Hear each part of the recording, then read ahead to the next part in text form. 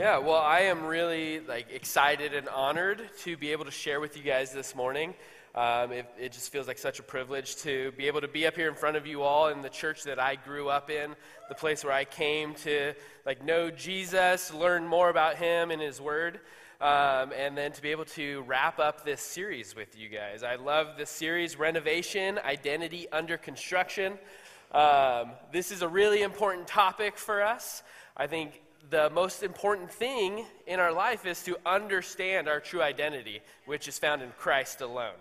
And I just see the way that God has been working in my life. I see His plan. I don't know it fully in my own life, but I'm at the point where I am starting to recognize that He's actually, He's doing something. He's working. He's renovating my life.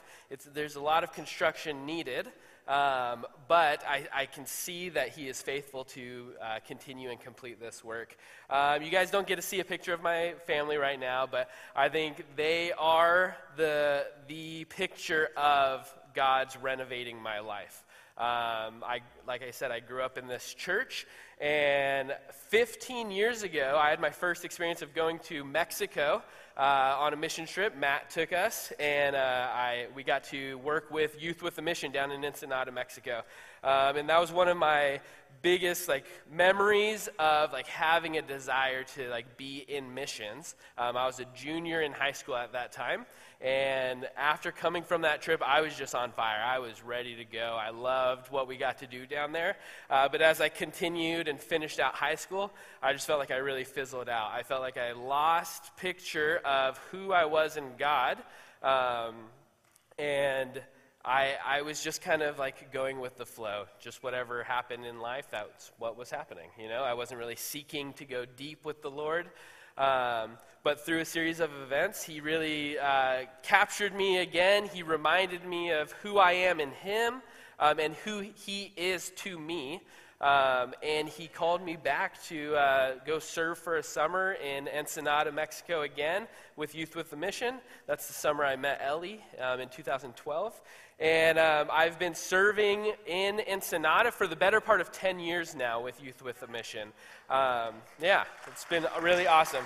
We've got to build homes. We've got to disciple young people. My main role in our Ensenada campus is I am the training coordinator. So in YWAM, we kind of have three avenues of ministry that we focus on. We have training, which is through schools that we run, mercy ministries, and evangelism, like our Homes of Hope ministry, and we do street evangelism prayers and stuff like that. And so I oversee our training department, and I specifically lead what we call the Discipleship Bible School. You guys may have heard that Pastor Kurt and Pastor Matt have both come down multiple times now to teach in the school that I lead. And it's just been a really fruitful thing. I've been really blessed to be able to lead this program. In 2019, I did a 9-month Bible school with YWAM, and that was a moment in my life where God really revealed Himself to me. At the start of that school, our school leader asked us to, what's our purpose for being here? Why do we want to study God's Word? And in my life, I really felt like I wanted to, encounter God intentionally and hear Him speak to me personally. Because I think a lot of times I grew up and I would encounter God in our youth camps or on our mission trips. And every once in a while I felt like I feel God is speaking to me, but it never felt like an intentional moment in my life where I actually sought out to be with the Lord and hear Him speak to me. And what I found through 9 months of studying His Word, every time I open this book, I'm encountering Him intentionally, and He's speaking to me personally. And so that's really been my desire is to lead our students in Ensenada to come to know Jesus intimately. And we have this book that He's given to us that we can open up every single day and learn more about Him. One thing I love about Jesus is that He has given all of Himself to us, and every day there's more and more that He's giving. And so this Word really is living and active, like it says. We can go to it every single day. We go to the same passage every single day, and God can continue to use that in our lives. And so that's been, again, my desire down in Ensenada is to see young people come and have a desire to study God's Word and to have like a lifetime of studying His Word. We say regularly that we're always students. Just because I've completed my school with YWAM, I'm no longer not a student. I'm always seeking to learn. And so I hope that is our desire, is that like we want to come and learn more about Jesus, encounter Him today in His Scripture. And so we're going to be, again, wrapping up this series of this renovation series, and I'm going to be reading out of 2 Corinthians 13, verses 5 through 14. Now, depending on the Bible translation you have, your chapter may end with 13 verses. Mine ends with 14. I'm reading out of the ESV.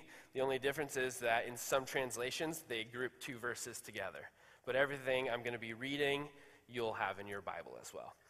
But so what it says is, starting at verse 5, "Examine yourselves to see whether you are in the faith. Test yourselves. Or do you not realize this about yourselves, that Jesus Christ is in you? Unless indeed you fail to meet the test. I hope you will find out that we have not failed the test. But we pray to God that you may not do wrong.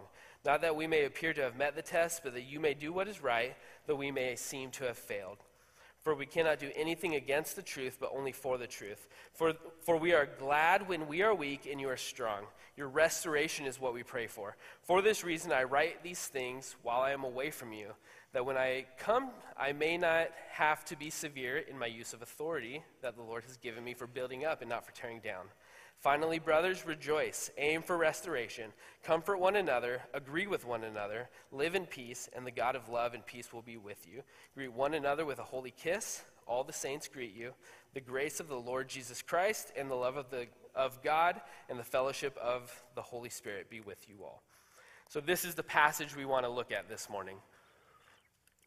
I think one thing I really try to impress on my students down in Ensenada is that the Bible is one unified story. And so there's times where we're going to zoom in on a text, but we also need to zoom out and look at what is the big picture of God's Word. And so it's possible this morning we're going to be kind of zooming in and zooming out because we want to know what Paul is writing in this letter, but we also want to understand what does it have to do with the rest of the story of Scripture, because all of Scripture is pointing us to Jesus, and so when we're looking at this passage, again, we're going to kind of zoom in and zoom out. And so the question we want to ask ourselves is, what is the Bible about anyways? I think this is a question that a lot of people have. This is a question that often stops people or slows people down from really getting into God's Word because they just don't know what it's about, where to start. I can say it's not just a book about how to be a good person. It's not just a book about how to get into heaven or stay out of hell. It's a story. This whole story from Genesis to Revelation is telling us one unified story that points us to Jesus. And so something in the school we do theme traces.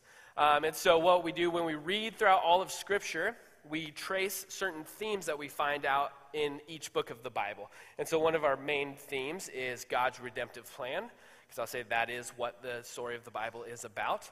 So we want to know that. We want to know what is God's redemptive plan for us, for mankind. Another theme we trace is God's character and nature. But as I've been studying the Bible, I have found a theme that has just been highlighted to me, and it's this theme of the garden. And I think when we look at Scripture, we actually get to see God wants to tell us about this garden. And so I want to read from Genesis chapter 2, verses 7 and 9, or 7 to 9. It says, "Then the Lord God formed the man of dust from the ground and breathed into his nostrils the breath of life. And the man became a living creature, and the Lord God planted a garden in Eden in the east. And there he put man whom he had formed. And out of the ground the Lord God made to spring up every tree that is pleasant to the sight and good for food. The tree of life was in the midst of the garden, and then the tree of the knowledge of good and evil." And then it goes on and it tells us about some rivers that are flowing out. And then as we get to verse 15, it says, "The Lord God took the man and put him in the Garden of Eden to work it and to keep it. And the Lord God commanded the man, saying, 'You may surely eat of every tree of this garden, but of the tree of the knowledge of good and evil you shall not eat. For in this day that you eat it, you shall surely die.'" And so it says in this garden, God put man there to work it, to keep it, and to enjoy it. We got to eat of every tree in this garden except for one, the tree of the knowledge of good and evil. But there's another tree that was spoken of that man didn't eat from. It was the tree of life. That was a tree that was accessible to mankind to eat from, but instead they chose the knowledge of good and evil, and that brought about death. And so as we first open up the Bible, we have this beautiful picture of the garden.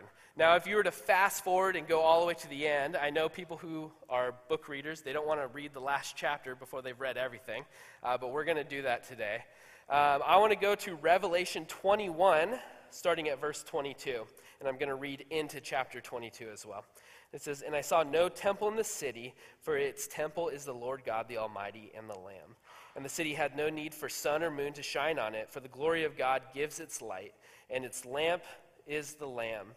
But by its light will the nations walk, and the kings of the earth will bring their glory into it, and its gates will never be shut by day, and there will be no night there. They will bring into it the glory and the honor of the nations, but nothing unclean will ever enter it, nor anyone who does what is detestable or false, but only those who are written in the Lamb's book of life. Then the angel showed me the river of the water of life, bright as crystal, flowing from the throne of God and of the Lamb, through the middle of the street in the city. Also on either side of the river, the tree of life, with its 12 kinds of fruit, yielding its fruit each month. The leaves of the tree were for the healing of the nation. No longer will there be anything accursed, but its throne of God and of the Lamb will be in it, and his servants will worship him. They will see his face, and his name will be on their foreheads, and night will be no more. They will need no light or of lamp or sun, for the Lord God will be their light, and they will reign forever and ever." And so we see Genesis, we have this beautiful garden. Revelation, we have this beautiful garden city. In Genesis, we had the tree of life. In Revelation, we have the water of life and the tree of life. So it's just this city that we get to look toward that is just full of life. No death can be here. And then as we go out through Scripture, we see that God is continually talking about the garden. When we follow the Israelites in the wilderness, they build the tabernacle. Later, they build the temple. When we look at the details of these two places where God is dwelling, we see palm trees, pomegranates. We see bright colors being woven into the veil to like replicate flowers. It's built with the cedars of Lebanon. So it's just like this garden temple where God is dwelling. As we continue, we see that God is often referring to his people as a vineyard. He's the vine dresser. He's the one tending the vineyard. Jesus comes in. He talks of these parables of the kingdom of God, how it's this tiny seed that will grow into the biggest tree, providing shelter and shade. And so we see there's this constant bringing us back, focusing on the garden. And something Jesus says at what I would say is the climax of the story of the Bible is when Jesus is on the cross. In Luke 23, verses 42 and 43, it says, "And he said," this is the thief talking, "Jesus, remember me when you come into your kingdom. And he said," Jesus said to him, "Truly I say to you, today you will be with me in paradise." And now something interesting, we have this word paradise. Jesus says, "Today I'm going to be with you in paradise." This comes from a Greek word, which I don't speak Greek, but I'm going to do my best. Paradisos. We can kind of hear that word paradise. Oftentimes it's interpreted to mean heaven, the place where God is going. But if we literally translate that word paradise, Jesus is saying, "I will be with you in the garden." That word paradise means garden. And so Jesus is reminding him that you saw that garden in the beginning of creation. We're going back to that together. We're going to that garden city. And so I think when we look at all of Scripture, we have to have this image in mind of this is where God formed us, and this is where God is bringing us back to the garden. And we have to remember that there's really nothing we can do to get there. I think this is really hard for us at times to recognize that there's nothing I can actually do to work my way into this garden because Jesus did it all. And so again, when we look at Scripture, we have to consider what is it that God is doing and what is it that I'm supposed to be doing. And I think what we'll see is it's God is doing the work and we are doing the worship. And so today, what I want to do is highlight those things. I want to highlight what God is doing and how we're supposed to be responding in worship. So as we turn back to our text, as I was reading it over, I thought the title of our morning should be is Identity Under Examination. Paul is going to be talking about this test, this examination, to consider, like, are we walking in the faith or not? Are we truly walking in our identity in Christ? And so we're going to kind of walk back through this text and pause at times and really, zoom in and zoom out. And so I want to start back at the beginning at verses 5 and 6. It says, examine yourselves to see whether you are in the faith. Test yourselves, or do you not realize this about yourselves, that Jesus Christ is in you, unless indeed you fail to meet the test. I hope that you will find that we have not failed the test. And so what we see is this need to examine our lives. But like I said, there's really nothing that we can do ourselves to, we can look at the things that we're doing in our lives, but there's not much that we can do to actually, bring our own righteousness and bring us back to the faith. It's what the Lord does. And so what I see is throughout all of Scripture, it's God's work to be searching us. David cries out in Psalm 139, verses 23 and 24, search me, O God, and know my heart. Try me and know my thoughts, and see if there be any grievous way in me, and lead me into the way of everlasting. And so that has to be our desire, is to just say, Jesus, we need you to search us. We need you to do the work to find the things that are wrong in my lives. Because remember, God looks at the inward appearance of our heart, where man just looks at the outward appearance of our actions. And so we really need Jesus to go deep inside of us and really search me. And our only response to that is to submit to him. Romans 8, 6 through 8 says, for to set the mind on the flesh is death, but to set the mind on the Spirit is life and peace. For the mind that is set on the flesh is hostile to God, for it does not submit to God's law. Indeed, it cannot. Those who are in the flesh cannot please God. And so later on, James talks about how we have this need to submit to God, because if you're a friend of the world, you're an enemy to God. And so in our lives, we have this challenge that we face of wanting to appeal to the desires of the flesh, but wanting to truly walk in the Spirit. The flesh gives us this instant gratification. The world wants to give us this instant gratification. We see this now through social media, just these quick little videos that really draw us in. It gets us excited. We want to swipe and see another one. But Jesus, he wants us to slow down. We constantly see Jesus going away and having these moments of silence and solitude to be with the Lord. And so I think that's really what we have to learn to do, is to submit to the things that he's saying to us. I think one of the most challenging lessons I've learned in my life is to learn how to pray for conviction. I think conviction is a challenging thing, because sometimes it really hurts when God is opening our eyes to these things in our lives that are leading us away from him. And I think if we're all if we seriously look at ourselves, there are things possibly today that want to pull us away from what God really has for our lives, because we want that instant gratification. And I felt like the Lord was reminding me you need to ask for conviction, no matter how much it hurts. And he's been teaching me to pray for conviction that hurts so much that I have no other response but to move into that conviction, because we know that conviction will lead us to restoration with Jesus.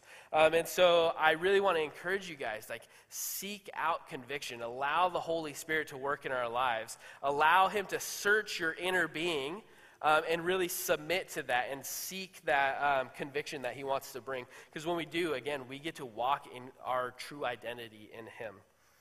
As we continue through 2 Corinthians, we get to verse 7. It says, but we pray to God that you may not do wrong, that we may appear to have met the test, but that you may do what is right, though we may seem to have failed. For we cannot do anything against the truth, but only for the truth. For we are glad when we are weak and you are strong. Your restoration is what we pray for. For this reason I write these things, that while I am away from you, that when I come I may not have to be severe in my use of the authority that the Lord has given me for building up and not for tearing down. And as I was reading this, I felt like this is where Paul is starting to really highlight this idea of restoration. Like I said, in my life, I have had moments where I just really, I don't think I ever had a moment where I just completely turned my back to Jesus, but I've had a lot of moments where I've seen Jesus over there and I'm just walking this way. And he through that conviction has been reminding me of the painful process it can be. I think a lot of people are aware, I hope it's okay to talk about this, but the situation that our family went through with my mom having a heart attack. And God was really, it happened at a time when I was preparing for the Bible school that I lead. And actually, the passage that he was leading me to make as our theme verse down in our school came out of Ezekiel 11, 19, and 20. And it says, "And I will give them one heart, and a new spirit I will put in them. I will remove the heart of stone from their flesh and give them a heart of flesh, that they may walk in my statutes and keep my rules and obey them. And they shall be my people, and I will be their God." And he gave me this picture of this idea of open heart surgery. That's what Jesus has to do in our lives. We have this heart of stone. We have this buildup that is just blocking everything, blocking all sources of life in our life. And God says, we need a total transplant of the heart. You can't keep that heart anymore if you want to continue to live, if you want to walk with me for eternity. I have to actually remove that heart of stone and give you a heart of flesh. And this all happened at the time when my mom had to have open heart surgery. And so this has been something that has really, God has really been highlighting and opening my eyes to, the severity of our sin and the severity of our desire to walk in the flesh, because that's what brings that buildup of our hearts. And it's only through his open heart surgery that we can actually have new life, sustainable life in him. And through that, the only thing we can do is to offer our prayers regularly to him. There's nothing we can do to chip away at that plaque in our heart. All we can do is just offer our prayers to the Lord as incense and an offering to him. Psalm 141 verse 2 says, "Let my prayer be counted as incense before you, and the lifting up of my hands as the evening sacrifice." I think if we want to be people who are committed to walking with Jesus, we have to be people who are committed to a prayer life. This has been something in my life that has been challenging. There's times where I just don't know what to pray. I don't know how to pray. And sometimes I'm praying and I just feel am I just talking to myself, And I want to encourage you guys that if we are persistent in this, we get to start to see some fruit of that. I felt really convicted that if I want to actually be a man of prayer, I need to look for opportunities to pray. And so one thing that the Lord really led me to do is to join our intercession team down in Ensenada. Every Thursday morning at 8:30, we come together as a campus, and we have a time of intercession. And so I joined this team where we get to essentially prepare a theme for the quarter or for the year, whatever we feel like the Lord is leading us to, and lead our campus into times of intercession. And it's been a really fruitful year for me. I joined at the very beginning of the year. But it's also been a really fruitful thing for our community. We're seeing people have a desire to come and just pray for the nations, pray for those in our lives who don't know Jesus. And so I want to encourage you guys, if you want to be people of prayer, find opportunities to pray. We have the Psalms. David is known to be one of the greatest psalmists. He pours his heart out. And some of the Psalms that we read, these prayers that he's giving to the Lord, are really tough. He went through a challenging life. He had people who wanted to kill him, and I think he wanted them dead as well. And he told the Lord that. He said, take care of my enemies. But he always ended with this idea of but not my will, but yours be done. And so I want to encourage you guys, if you don't know what to pray, go to the Psalms. Learn from others. Learn from prayers of people throughout church history. We have amazing records of prayers of church leaders throughout all of history who have we've collected their prayers. And if we don't know what to pray, pray someone else's prayer. It's an amazing place to start. But I really want to encourage you guys, like, if we want to walk with Jesus, we have to have that intimate, like, moments of conversation with him. Learn to be people who just pray regularly. I read a book written by someone named Brother Lawrence, who he was like a dishwasher in France. And he learned how to practice the presence of God in all the things that he does. He learned how to just have like regular communion with the Lord as he washed dishes, as he ran errands. And I hope that that's our desire, is that like no matter what we're doing, that we're seeking to like actively be with Jesus. You know, even if down in Ensenada, there's times we're sweeping a courtyard. We live on a dirt road, and every day we sweep this courtyard, and an hour later it's dirty again, but we try to do it faithfully without grumbling. But those are moments that I can give to Jesus and have conversation with him.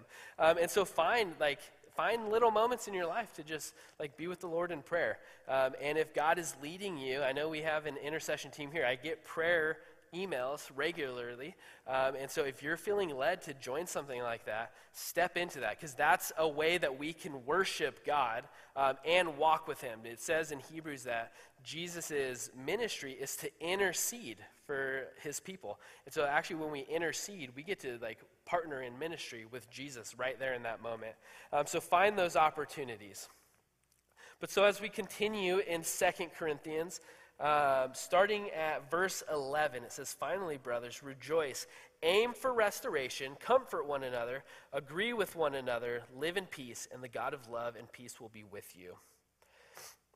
I think when I read this, like what we have to recognize is that end passage, that the God of love and peace will be with you.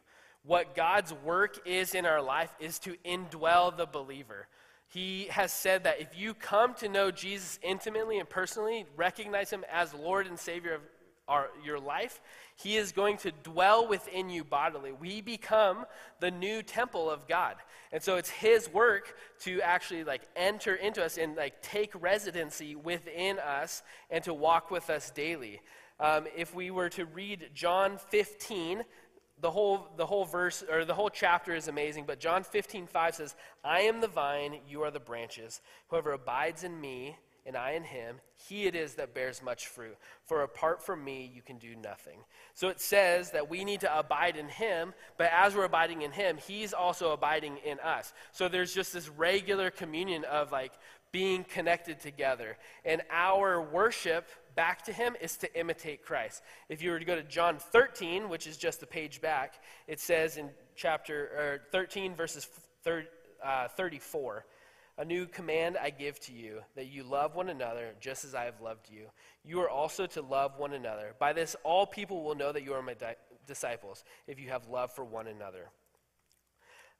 This is what Jesus is calling us to, is to walk with him daily, abide in him, and show the love that he showed. It says there's no greater love than to lay down your life for a friend. That's what Jesus did for us. That's why we have the cross. We look at it and remember the work that he did on the cross and how he took all of our sin, he took all of our shame, and he died on the cross with it, buried it in the grave, and he left that in the grave, that sin and that shame, and then he restored his own life. He came back to life, resurrected, so that we could walk with him now in eternity, in our true identity with him. And so we're called, as an act of worship, to imitate him. Paul is really bold to say, "Imitate me as I imitate Christ." I think in my life, am I like walking in a way where I can tell that to others? Can there's times where I look at myself and say, can I stand here before you guys and say, imitate me as I'm imitating Christ?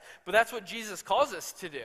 He says to walk in the manner that I'm walking. He came as an example for us to walk in his ways and to show the love that he showed, to be sacrificial, to be giving, to be generous. And I feel like God is leading me in a place to be able to say that to others. And I hope that this is something that we can all do. I think it's really important that as we're looking at this renovation process in our lives, this identity under construction, that we actually take time to recognize that God is working in our lives. I think for a long time, I didn't recognize those things. Like I knew like God was living in me. I knew like I was seeking to like serve him through missions. But it's been in the last, 4 or 5 years that I'm actually recognizing like, wow, like God has done a lot in my life to mature me, to like move me into like different places of leadership, to like disciple others. And it's really good to actually step back and recognize that, because now I actually have a picture of like, okay, this is what he's doing. I think for a while we just think he's, ripping things off. I think when we look at construction, it looks really terrible for a while. And you're just like, what is happening? What is this supposed to, is this a kitchen? I think that's Kurt's question right now, right? But down in Mexico, it seems like there's always construction going on. I'm not the biggest fan of the way that they do construction down in Mexico, but hey, it's all right. God called me there. But oftentimes, roads are under construction. I think that happens here, but what they do down there is they destroy the entire road so you can't use it anymore. I think sometimes here they'll like break off a lane and they'll kind of, reroute traffic. Down there it's like, this road is no longer in use, find a new way to go. And right now, in front of our campus, like a road that runs alongside our campus, they're doing construction on that road. They're paving a road next to the campus. And for the longest time, we're just like, what are they doing? They dig it up, they flatten it out, and we're like, all right, I can kind of see maybe there's going to be a paved road here. And then the next day, they dig it up again, and they hit a water pipe, and the whole street's flooded. And we're just like, maybe it's a lost cause. And I think there's been times in my life where that's what it's felt like. Like, what is God trying to do? Yeah, I just feel like I'm flooded and dug up, and you can't tell what I am. I'm useless. But as we allow the Lord to continue in that process, we say like, okay, he's actually, like, I can kind of see where he's headed. I know he has a lot of work to continue to do in my life. I'll be quick to recognize that. But I can actually see that, like, yeah, he is doing things, and there's like progress that like I should actually like slow down and recognize and thank God for. And I think that's something that we all need to be intentional, is to like slow down and look at like what has God done in our lives. One of like the most repeated commands, especially in the Old Testament, is that God tells his people to remember. If you know the story of the Old Testament, you know that Israel were slaves in Egypt. They were brought out by a mighty hand and outstretched arm. They were led through the wilderness and established as a people. And there, unfortunately, was a lot of grumbling that took place. And God continues to say, remember what I did. Remember how you were slaves to this nation and how I showed my might and my power, and I brought you into freedom. And I think that's what God is continuing to tell us, is to remember, to slow down and actually look at, okay, I was there and now I'm here. I know I need like to keep moving forward, but like I can praise God for where I'm at right now. And so I think that's really important, that we slow down and take those moments. And then finally, as we continue through 2 Corinthians, starting at verse 12, it says, greet one another with a holy kiss. I'm not going to go into too much detail there. All the saints greet you. The grace of the Lord Jesus Christ and the love of God and the fellowship of the Holy Spirit be with you all. I love how Paul ends this, because he ends it with the Trinity. He says that the grace of the Lord Jesus Christ, the Son, the love of God the Father, and the fellowship of God the Holy Spirit be with you all. We need to recognize that God is 3 in 1. He's constantly walking in unity with himself, and he desires for us to walk in that unity with him.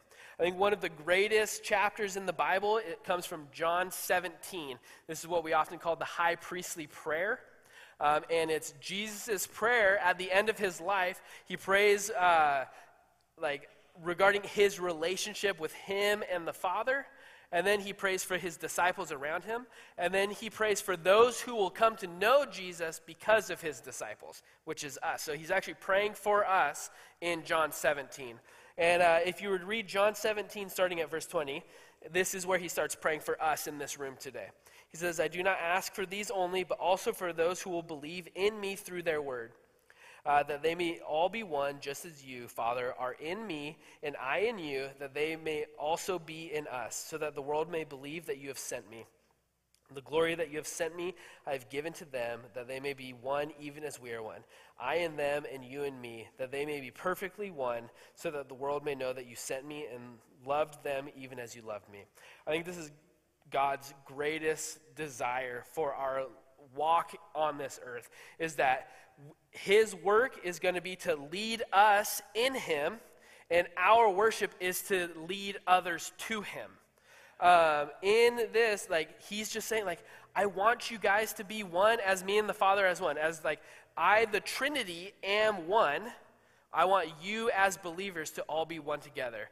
Jesus desires that we, in our differences of opinions, maybe they're political, maybe, whatever it may be, he says that if we've come to know Jesus as our Lord and Savior, that we're supposed to walk in unity, and there should be something different about us. And it's through our unity and love for one another that we show Jesus to the rest of this world. That's going to be our greatest testimony as believers. And I think even now more than ever, when we're living in a time that is very divisive, and like people are really like in one camp or another. We're seeing this a lot in the culture around us. And the way that we can actually represent Jesus is by coming together and saying, like, we may have differences. I may not agree with everything that Matt agrees with, but I love him as a brother, and so we're going to be united in our walk with Jesus. And that's what he's calling us to be one as he and the Father are one. And so as we look at this, I think the question that I ask myself is, how do we actually examine ourselves, and what does it look like to pass the test? And when I think about it, I think that really, like, true spiritual examination can only take place in the garden, like we saw throughout all of Scripture, that we need to go back to the garden. So if you guys were paying attention to some of the things I was saying on the slides, some of the points I had in the beginning: search me and submit to him. So we've got an S there. Open heart surgery and offer prayers regularly. O. Indwell in the believer, imitate Christ. I. And then lead us in him, lead others to him. L. If I can spell correctly, that spells soil. I think so. S-O-I-L. Hope so. And so I think what I recognize is there's actually a soil test that we can take to actually recognize, are we walking with Jesus? Are we seeking to add depth to our roots? And Jesus tells about this soil test in Matthew 13. In Matthew 13, starting at verse 3, he says, "And he told them many things in parables, saying, a sower went out to sow. And as he sowed, some seed fell along the path, and the birds came and devoured them. Other seeds fell on the rocky ground, where they did not have much soil, and immediately sprang up, since they had no depth of soil. But when the sun rose, they were scorched. And since they had no root, they withered away. Other seeds fell among the thorns, and the thorns grew up and choked them. Other seeds fell on good soil and produced grain, some 100-fold, some 60, and some 30. And then it continues. A lot of people are confused. Oftentimes people are confused by the parables. I think that's intentional with Jesus, to really find the people who are listening with their spiritual ears. But Jesus actually opens up this parable, and starting at verse 18. He says, "Hear then the parable of the sower. When anyone hears the word of the kingdom and does not understand it, the evil one comes and snatches away what has been sown in his heart. This is what was sown along the path. As for what was sown on the rocky ground, this is the one who hears the word and immediately receives it with joy, yet has no root in himself, but endures for a while. And when tribulation or persecution arises on account of the word, immediately falls away. As for what was sown among thorns, this is the one who hears the word, but the cares of the world and the deceitfulness of riches chokes the word and proves unfruitful. As for what was sown on good soil, this is the one who hears the word and understands it. He indeed bears fruit and yields, in one case 100-fold, in others 60, and in others 30. And so we have to ask ourselves, what does our soil look like? And how am I responding to the world around me? I think this is a really important thing that we do in our life, is to recognize man was placed in the garden to tend it, to work it, to keep it, to enjoy it.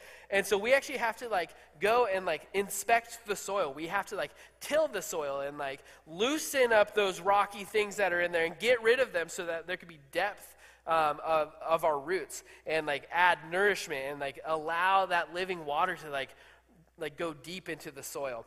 And the soil is the Word of God. I think it is so important in our lives that we come to know this book intimately, that we have a desire to be in this daily, because this is the soil. This is what actually allows us to continue faithfully with Jesus. If we want to walk with Jesus, we have to know who he is. And if the Bible is all pointing to Jesus, we need to know what it says in the Bible.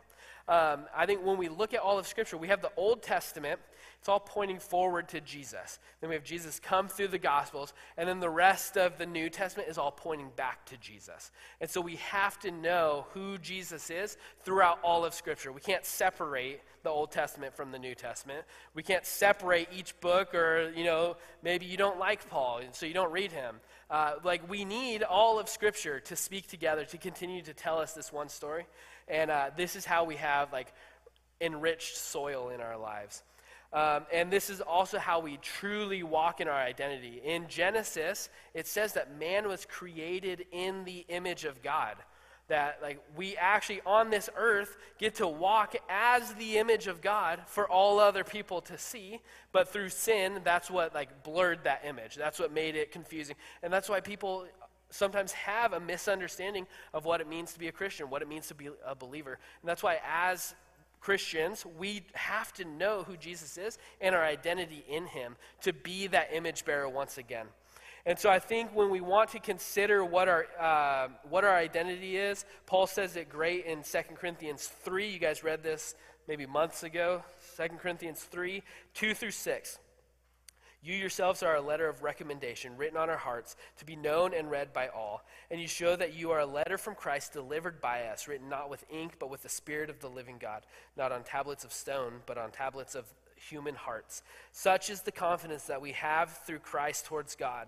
Not that we are sufficient in ourselves to claim anything as coming from us, but our sufficiency is from God, who has made us sufficient to be ministers of a new covenant, not of the letter but of the Spirit. For the letter kills, but the Spirit gives life. We actually have to let God do the work, and we need to worship him through it. And that's how we walk in our identity. If we want to be renovated, we want to have this identity being fully showing who Jesus is, we have to come to know him. We have to desire to be with him, and we have to let him do that work in our lives. And so that's my desire. That's my encouragement for us today, is to really just get to know Jesus. We have to get to know Jesus. We have to be in his word. We have to be committed to prayer. We need to be people who come together in unity and seek to lead others to him. And so, Jesus, we just thank you so much for your word. We thank you that you speak to us daily, that we can come to your written word and encounter you intentionally. We can hear you speak to us personally. I pray that we as a church family here at Crossroads are people who just have a hunger and a thirst for you, Lord. We pray that we can drink of your living water, eat of your bread, Lord, and just come to know you more fully, Jesus. We thank you that you continue to give all of yourself to us, Lord. And so, Jesus, we ask that you help us tend that soil. Help us to just give it to you. Help it to be enriched, Lord. Pray this all in your name. Amen.